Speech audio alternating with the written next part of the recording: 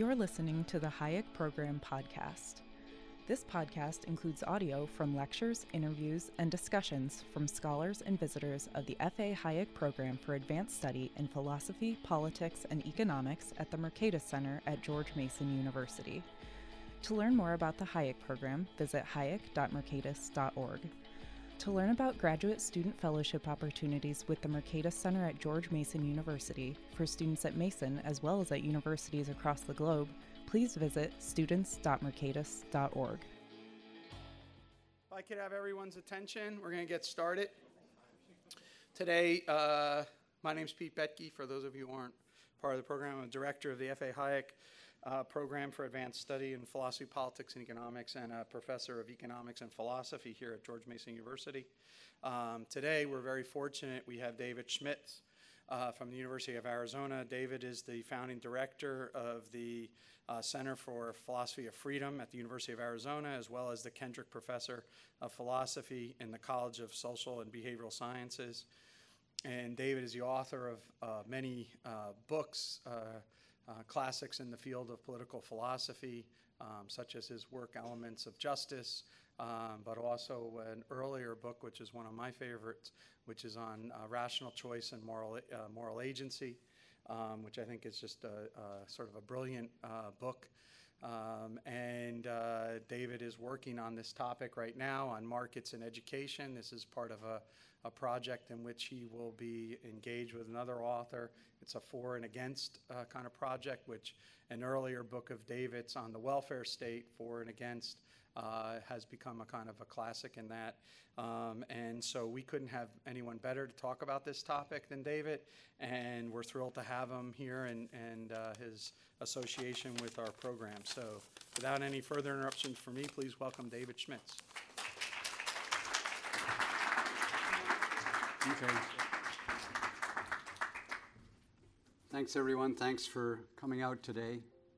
It's great to be here and great to have the occasion to look at Pete and just think about how far we've come since we met each other when we were like in our mid-20s, and it has been what a ride it's been for both of us. And I wouldn't be the same person if not for Pete. We've been together that long and been trying to civilize each other for that long. And so it just reminds me here of today how much there is for us to be grateful for, and me in particular.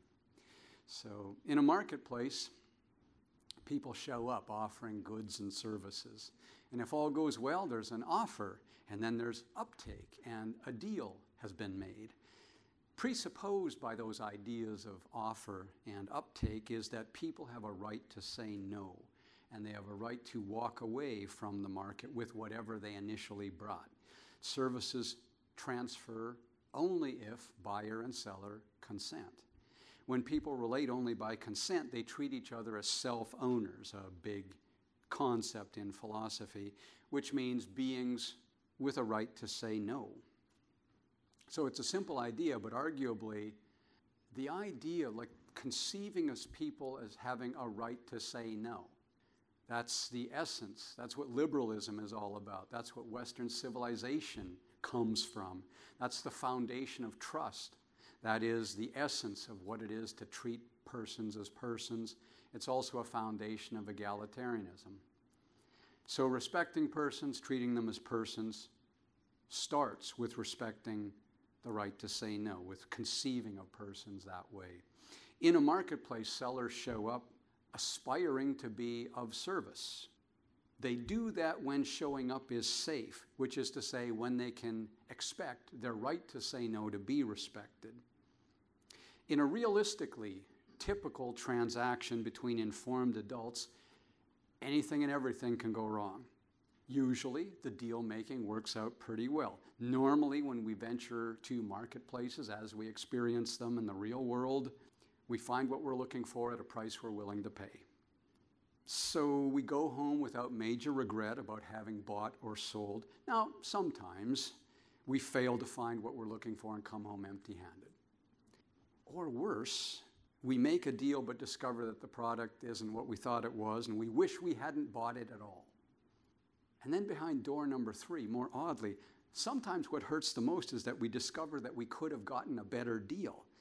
Why is that odd? Well, because that particular disappointment consists not in finding that the marketplace had less to offer than we expected, but that it had more. So we resolved to do better next time. Not because the product wasn't what we were expecting, but because we now realize we could have expected more. The market was offering us something even better. So in markets at their observable best, that right to say no is bilateral. Buyers and sellers alike have a right to walk away if what they're offered isn't good enough. And that right to say no has a crucial two-sided effect. It enables buyers to look for something better, even as it motivates sellers to look for something better to sell. Whatever is good about market society at its observable, realistic best boils down to that, this bilateral right to say no. So how would producers know if you're making something, you're making a widget, or you're planning on maybe offering your services as a doorman? How would producers know whether a product is worth its cost, other than by taking it to market and seeing whether consumers are willing to pay what it costs to produce more of that? If you're making electrical wiring for people maybe on the other side of the country that you'll never meet, and you want to know whether to use copper or gold, how do you know? What would tell you which metal to use? You don't need markets to tell you that aluminum doesn't work as a conductor. But you do need markets to tell you that copper is a better conductor than gold relative to the price that it costs of conducting that load. So it's about opportunity cost of diverting precious metal from other sources. You do need markets to tell you how to manage that trade-off.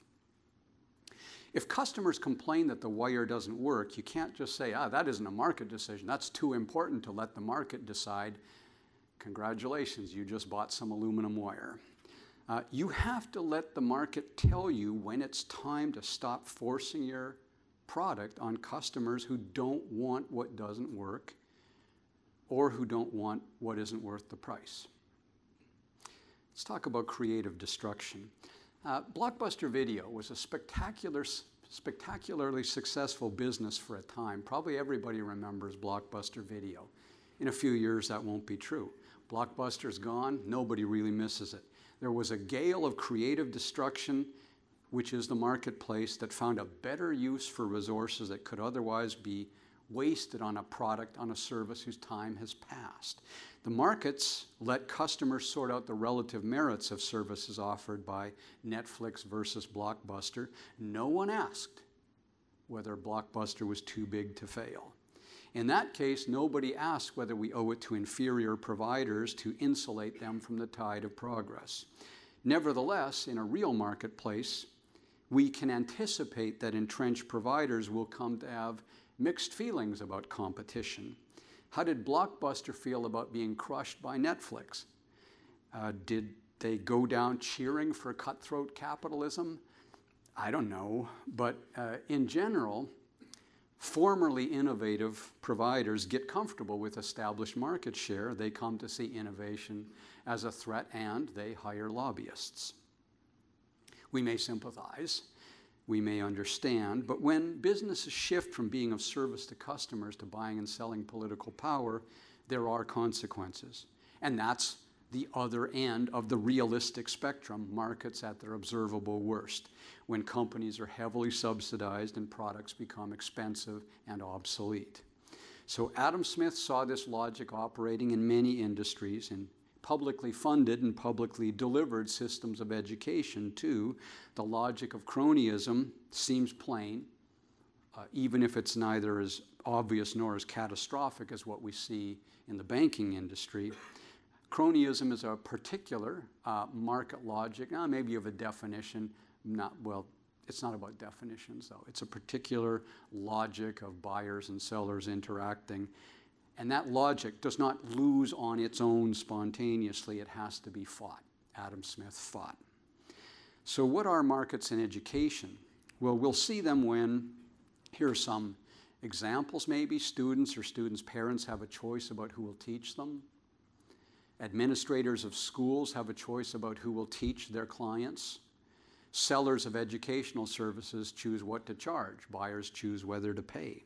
So I'm guardedly in favor of markets in education in each of these three sentences.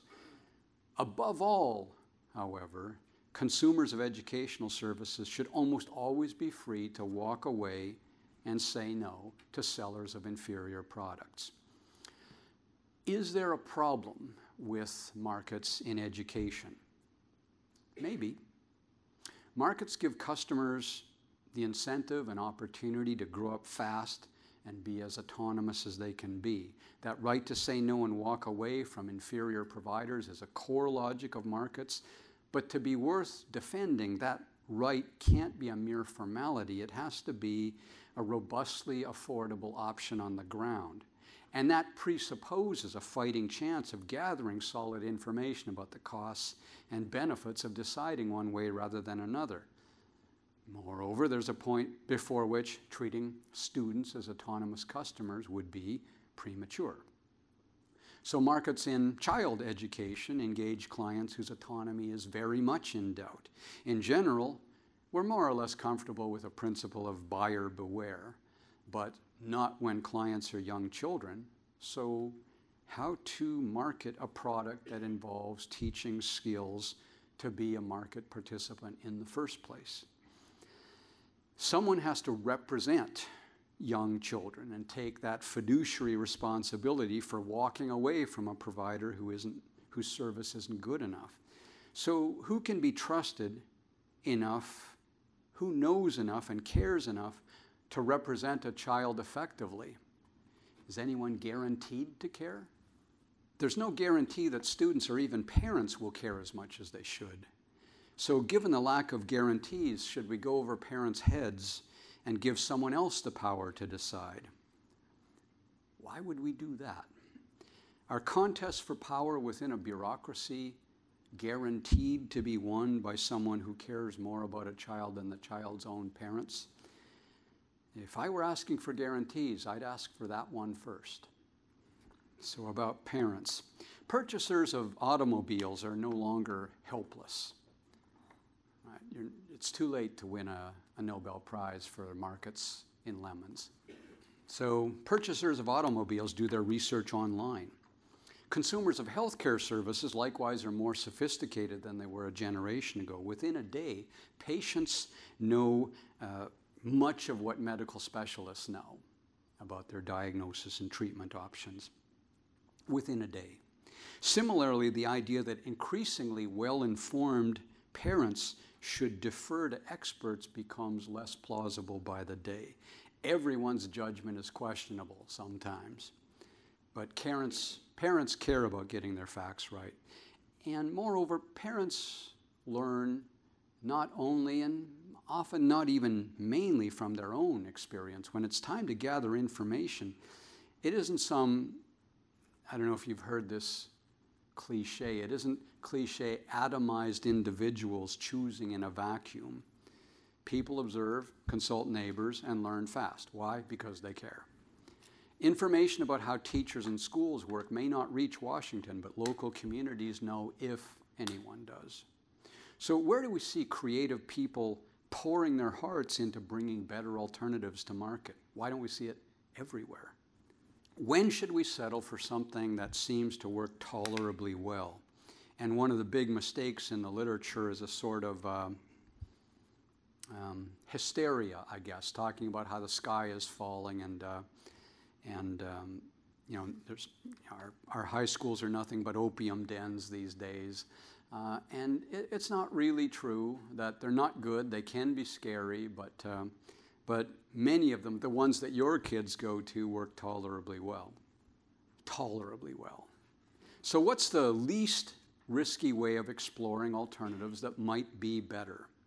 In general, I'd say it's when parents are free to learn from mistakes and vote with their feet that providers learn to deliver superior education. We could debate about whether to get the state out of the business of education, the education business altogether, and simply trust consumers and suppliers to find each other. On the demand side, that would involve trusting customers to want and know how to find the best product they can get. On the supply side, that would involve trusting providers to have a passion to get better at providing products that consumers of educational services want.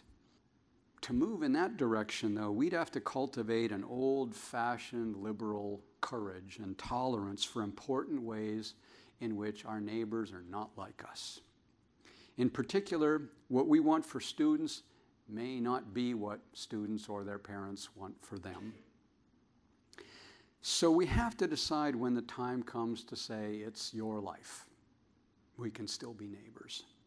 We'd have to trust customers to understand and care about the difference between ineffective and effective teachers, and we have no guarantees. When it comes to trusting markets in something that would be this big a departure, it bothers us that we have no guarantees. We're human. Well, less radically then, we could try small, but potentially significant departures from traditional public schooling. Under a voucher system, the state is left to occupy center stage for all practical purposes, but aims to give consumers a little bit of choice. Under a voucher system, parents can put a state-funded public education allowance toward any public or private school. Everyone should want to know, everyone who cares about children should want to know whether that small but significant scope of choice is helping anyone to get a better education. And the emerging picture is not decisive. So there's a guy at National Public Radio, Corey Turner. He says empirical research, and this is consistent with everything else I've seen, on small-scale programs does not suggest that awarding students a voucher is systematically a reliable way to improve educational outcomes. On the other hand, one of the more robust effects of vouchers is that competition improves the performance of the public schools most closely threatened, for want of a better word, by the voucher program. So one of the most consistent benefits of vouchers is enjoyed by students who choose not to use them. Well, that's interesting. Sweden, since 1992, has operated on a system of vouchers which they call, I'll try to pronounce it, they wouldn't recognize themselves as calling it that, no doubt, but it's a skolting. Their system seems to work well enough, but it isn't outstanding. It's a few notches better than the American system in the international standing, but it's not outstanding, and it's hardly obvious that we want to follow their lead. In a multicultural country like ours, then it's different too. We might wonder whether vouchers would do less to help people seeking to educate their children and more to facilitate segregation beyond levels already obvious in the traditional public schools. So researchers are looking into that now, and the evidence is thin. At this point, it's hard to say. In the case of charter schools, there is more data, and the trends are becoming apparent. Charter schools are an example of, hardly an example of a wide open free market in education. It's silly to characterize them that way. Like any other public school, charters are publicly funded and required to meet basic performance standards for high schools, public schools, whether high schools or not, but public schools. Charter schools have more autonomy in deciding how to budget and how to meet standards. They shape their own curricula. They have considerable autonomy when it comes to hiring and firing staff. As a general rule, charters don't require education degrees. Chemistry teachers tend to have degrees in chemistry, not education. The public funding of charter schools is allocated in a more direct, simple way on a per pupil basis, which means that when a student leaves, the funds that a school was given to educate that student immediately leave along with the student. So whether a school can meet its payroll depends on how well teachers and administrators do to attract and retain students.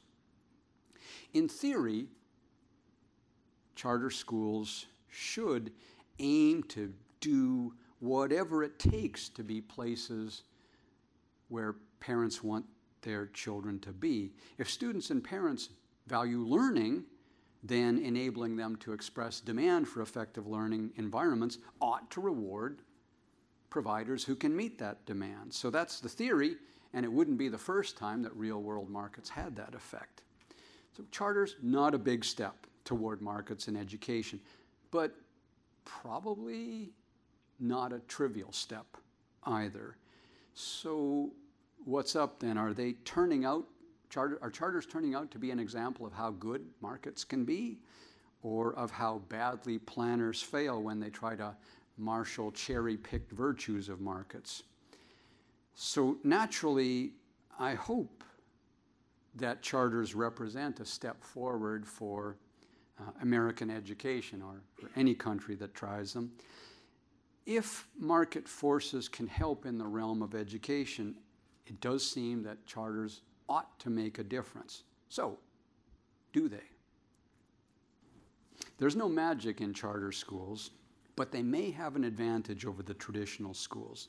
That advantage would not translate into a guarantee, and it needn't translate into immediate results. So in the first well-controlled, well-regarded, nonpartisan study that I came across in 2009, the Credo studies produced by Stanford University, well, this is what we got.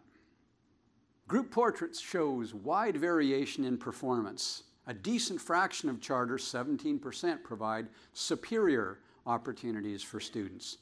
Nearly half the charter schools nationwide have results no different from the local options. Over a third, 37%, deliver learning results significantly worse than their students would have realized had they remained in traditional public schools. Okay, never mind then. Not what I expected. Hard to know how bad that result was, but it was sobering. My first reaction is, wait a minute, traditional schools aren't performing at the level that we want. So for 37% of charters to be performing below that level, it would be crazy to start making up excuses and waving a hand and trying to justify ignoring that. That's disturbing. And the Credo study was the best available at the time. It told us that charter schools, Dave, they're not what you're looking for. They're not the answer. One glimmer of hope, well, how many of those 37%, how many of them are Netflix, right?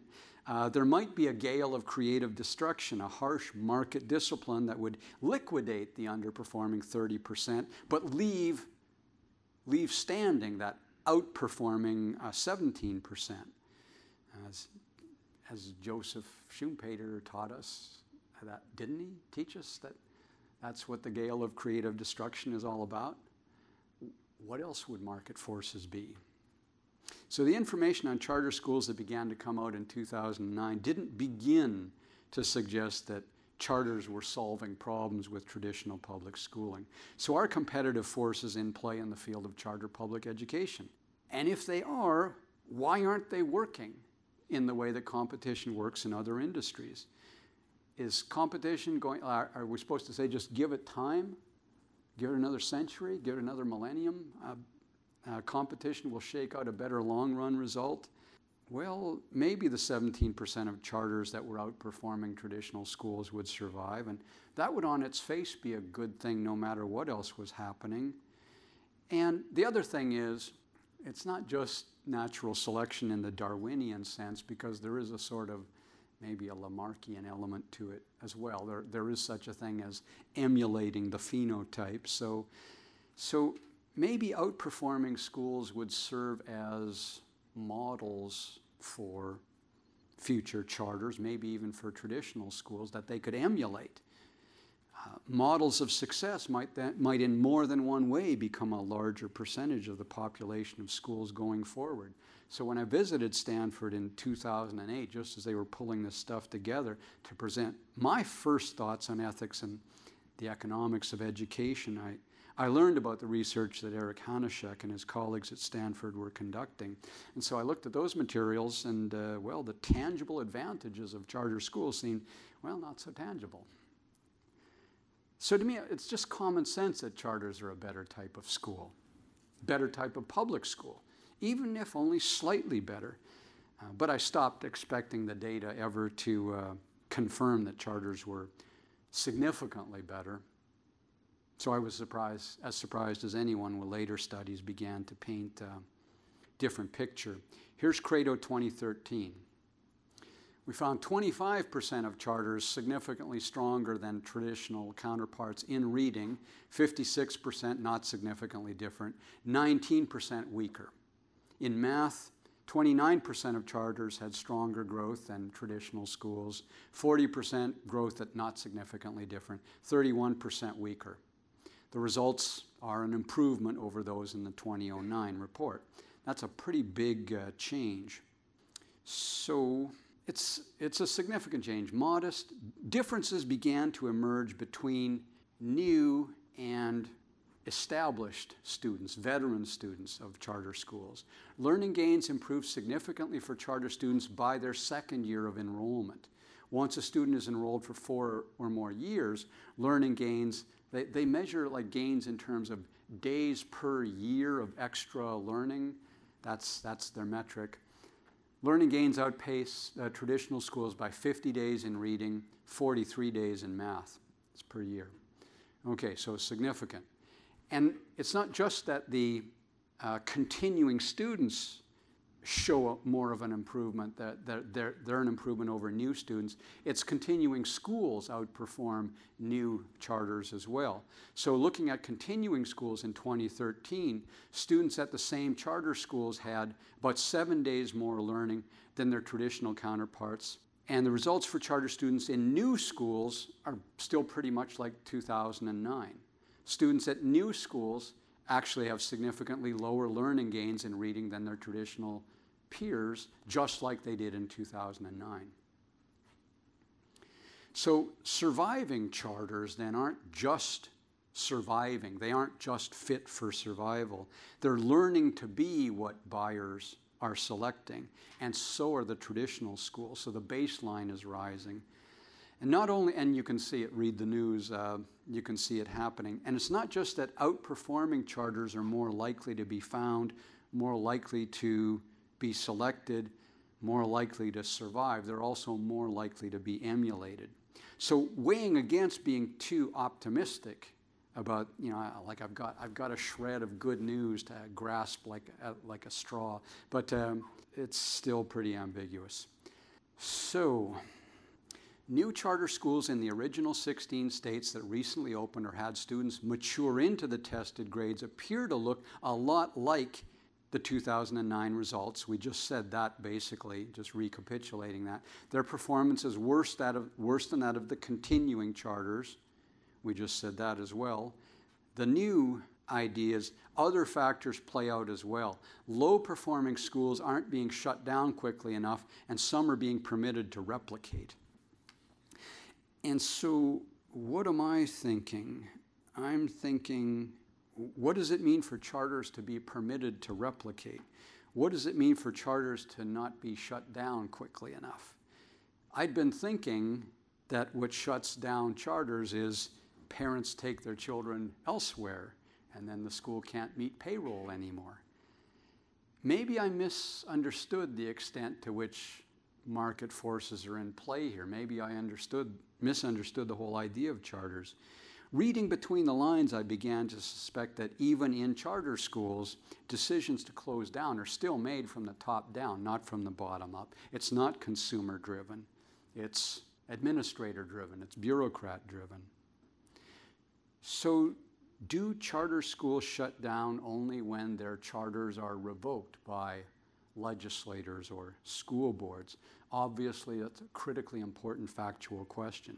Now, to be clear, it's not that I'm objecting to that in the same way that the restaurant industry may be very well served by independent health and safety inspectors. We may want school boards to monitor all public schools to make sure they're providing the kind of service we expect. So the question remains then, what's the primary discipline here? Is it the threat of schools the board's revoking a charter or the threat of parents leaving and thereby cutting a school's budget. So, well, big factual question. I have limited information, some. So, for example, I found that there's a Center for Education Reform that lists 174 charter school closings in Arizona between 1996 and 2011. That's not a properly controlled scientific experiment, but you can scan the reasons. You can go through the document and scan the reasons mentioned for school closings, and that's suggestive. So of the 174 closings, 4 were closed by the district according to the report. Okay, big deal. But reading further, another 18 are listed as closed due to poor academic performance. And I don't know, but it sounds to me like that's a reason for closure mandated from above. And another 42 are listed as closed due to mismanagement, and then further reasons were listed: failure to comply with charter laws, inadequate or false record keeping, and misappropriation of state funds. So yeah, some serious failures here, right? So guessing that most of those closings are initiated at the state level and adding those 3 numbers gives me a rough guess, very rough guess, that looks like something in the neighborhood of 64 of the 174 school closings were mandated by district officials charged with monitoring the system. Then on the other side, 84 of the 174 closings were for financial reasons, the most often specified financial reason being inadequate enrollment, or falling enrollment. Then there were another 24 or so for other reasons, including inadequate facilities and change in life circumstances of the school operators, right? Like they died, retired, or just decided that this was too much work. So people changing their minds about running a school. Now, so you can add that up, and again, a rough guess, somewhat more than half of the closings were by schools themselves responding to inadequate demand for the product.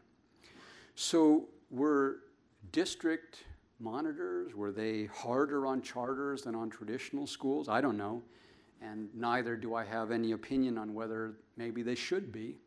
It still seems to me that the worst that an underperforming charter can do is underperform for a while, for however long it takes a school to acquire a reputation with the parents or with the school board for underperformance. And then by contrast, outperforming schools make for a better educated population so long as they keep outperforming. So all by itself, this should make for a genuinely rising overall performance over time. Okay, some further caveats then. We still need a clearer picture of how charter school performance is affected by demographics. Maybe there's some systematic identifiable difference that predicts which schools will outperform and which will languish. Or maybe we can predict that charters work better for some populations for others and plan accordingly. So for example, does it matter whether the population is urban or rural? Does it matter whether students are white, black, male, female? Does it matter whether a charter school has a religious orientation? And if so, how exactly does it matter? Are there charter schools that upon close inspection actually aren't genuinely open enrollment in the way public schools are legally required to be? And if so, what should we infer? Sort of side point, we need accountability, we need measures, and we know that we need that, and then we bungle it again and again and again. And I'm not saying we don't need measures, we don't need accountability, but measurement is a dangerous servant. Metrics can be gamed. When you measure, you'd better make sure that you're measuring the thing that you actually want to see. Because whatever you're measuring, that is what you're going to see. So if you measure how many students get 5 on the AP test, you're going to get teachers who are dedicated to making sure their students get 5 on the AP test no matter what. A little bit about cream skimming. It's a hypothesis that has been tested. So there's a question about manipulating tests, but not just manipulating tests, it's manipulating admissions, manipulating retention decisions. I've served on a school board, charter school board myself, and when you've got like 500 students in the 7th grade and 16 students in the 12th grade, and you have 16 students who survived to get into the 12th grade, they're all getting 5 on the AP tests, and you say, that's quite an attrition rate. So yeah, I'm 3. Now, should it really be 3 cheers for how well we're doing? I don't know. So you might suspect that, yeah, we have to admit everybody. It's a public school, so we admit everybody who applies, unless we get too many applicants. If we get too many applicants, then we're legally required to choose by lottery. So it really is random. We really should be getting a random selection of the population. And then you say, well, no, that's not necessarily random. That's pretty random. But what if you say, okay, in the 11th grade, and we've seen this in traditional public schools, we've seen it in charters, you're going from the 11th grade and into the 12th grade, and they say, you failed. You're only going to get a 4 on the AP test, so we're going to hold you back. You're going to have to repeat the 11th grade. How many times do we have to repeat this thing? Well, until you transfer to another school, because you're only going to be a 4. So you'd say, okay, that's cheating. And you say, like, do you really want to have a school that makes its decisions like that? And I've seen worse things than that. Not in charter schools, but in traditional schools, worse things than that. So, yeah, be careful what you measure. Now, so the Credo couldn't figure that out, but what they said, what we can say is that the demographic trends since the earlier report, this might be the most interesting thing, the most interesting thing I found. The demographic trends point to more challenging students, not less, which runs counter to the notion of selectivity based on prior education performance. And I was saying like 700 students in grade 7 and like 16 in the 12th grade. Actually, the school that I was particularly talking about, it's now more like 300 students in the 12th grade. So the 16 was just that, well, they hadn't been in business long enough to get an 11th grade going into the 12th grade, and now the size of their high school class is much larger, so I'm less skeptical about that particular school now. Okay, so Credo found suggestive evidence that students had falling scores in the traditional schools in the 2 years prior to their switch to charter schools, which runs counter to the cream skimming hypothesis, that they're only looking for the kind of students, they're only admitting the kind of students who get 5s. It's illegal to do that, and apparently the data isn't consistent with them doing that. So urban charter schools in the aggregate provide significantly higher levels of annual growth in those scores, in those improving performances, math and reading, compared to traditional schools. The urban schools are doing better relative to their traditional baselines. We're seeing the improvement in the urban schools. Charter schools significantly larger for learning gains, significantly larger for Black, Hispanic, low-income, and special education students in math and reading. This is really important. We're going to think about it for a second. Okay, so maybe the most encouraging thing here is that Black students who attend a charter school on average have 14 additional days of learning in both reading and math compared to Black students enrolled in the traditional schools. Black students in poverty who attend charter schools gain an additional 29 days of learning in reading, 36 days in math over the traditional counterparts. The biggest impacts of all are among Hispanic students who are English language learners. They gain 50 days of learning in reading, 43 additional days in math from charter attendance per year. Not what I was expecting, but I can tell you a story about it. It's, say, those are the kids where you get together with the other teachers in the faculty lounge and you say, hey, guys, we're the ones who can save this kid. Like, it doesn't get, like if you're a teacher, if that's what you have a passion to spend your life doing, this is as good as it gets. That kid doesn't get to fail on our watch. Other schools, well, like, it's just, as long as they don't shoot at you, it's okay. But there are schools, like charter schools, that deliberately choose to start up in the poorest urban neighborhoods, that's not an accident. They're there and they're populated by faculty. It's not that those faculty got last choice about where they were going to work. They kind of got first choice, and this was their first choice. So you think about it, and there's a logic working there that kind of starts to make sense. So I vaguely pictured charter schools. I don't know if you did, but I was thinking this is like, well, what to imagine? Upper class British prep school, and events are proving this increasingly distorted and wrong as years go by. Some private schools were and are like that. Charter schools? No, they're evolving into something really distinct. Okay, now that's 2013. Not the end. Another Credo study came out in 2015. Urban charter schools in the aggregate provide significantly higher levels of annual growth in both math and reading compared to traditional peers. Learning gains for charter school students significantly larger for Black, Hispanic, low-income special ed students. So what the Credo team says, that's important. Urban regions can serve as models from which all public schools can learn about serving disadvantaged populations. Second, maybe more important, what you're seeing, the theme coming out of those charter schools is that the idea that these students can achieve high levels of academic success, they just need to be given a chance.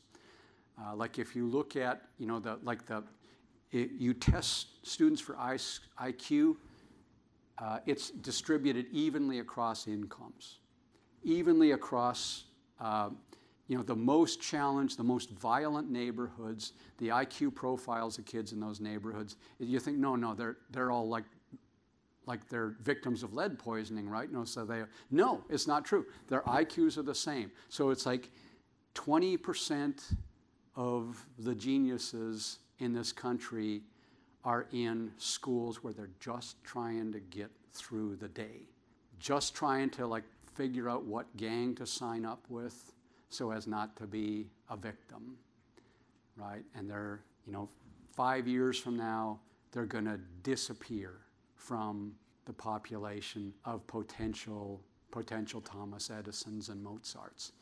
They're going to disappear, but they're there now. And you've got charter schools being populated by teachers who say, I'm gonna see students like that.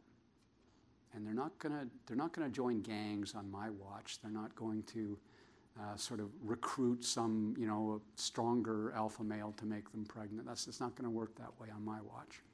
So, this is the most exciting thing about it.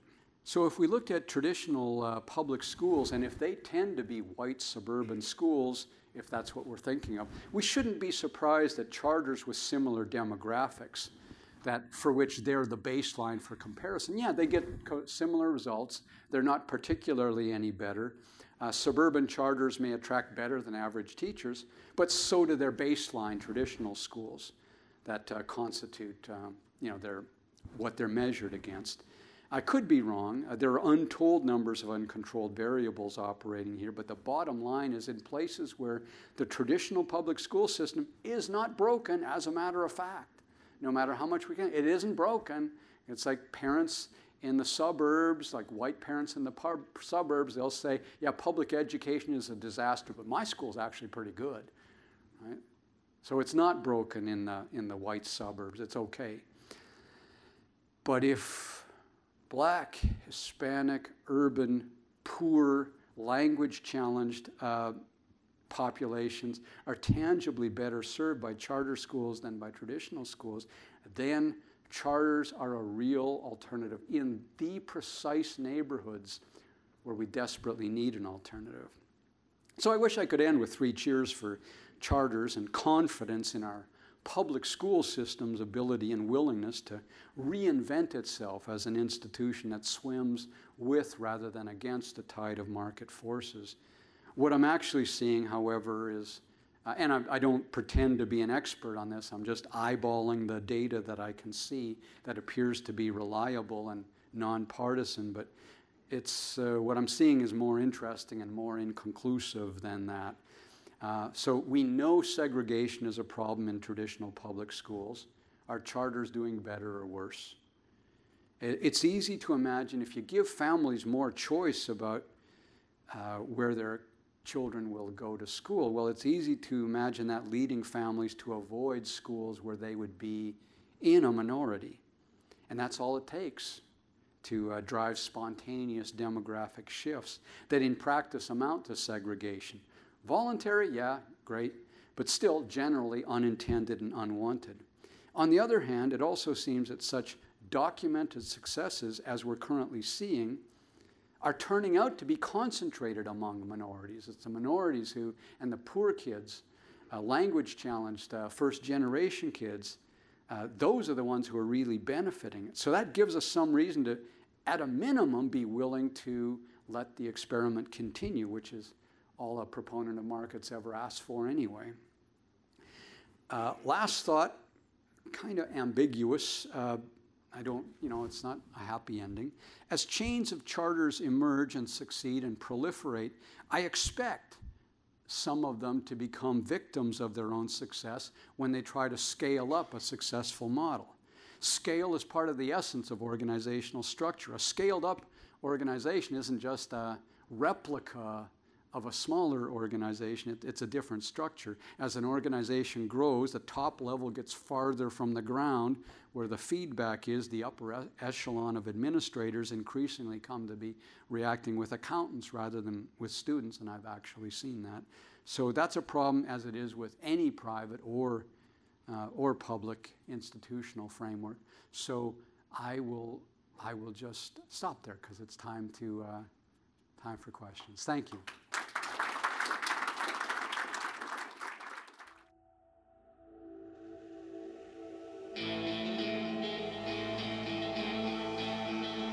Thank you for listening to the Hayek Program podcast.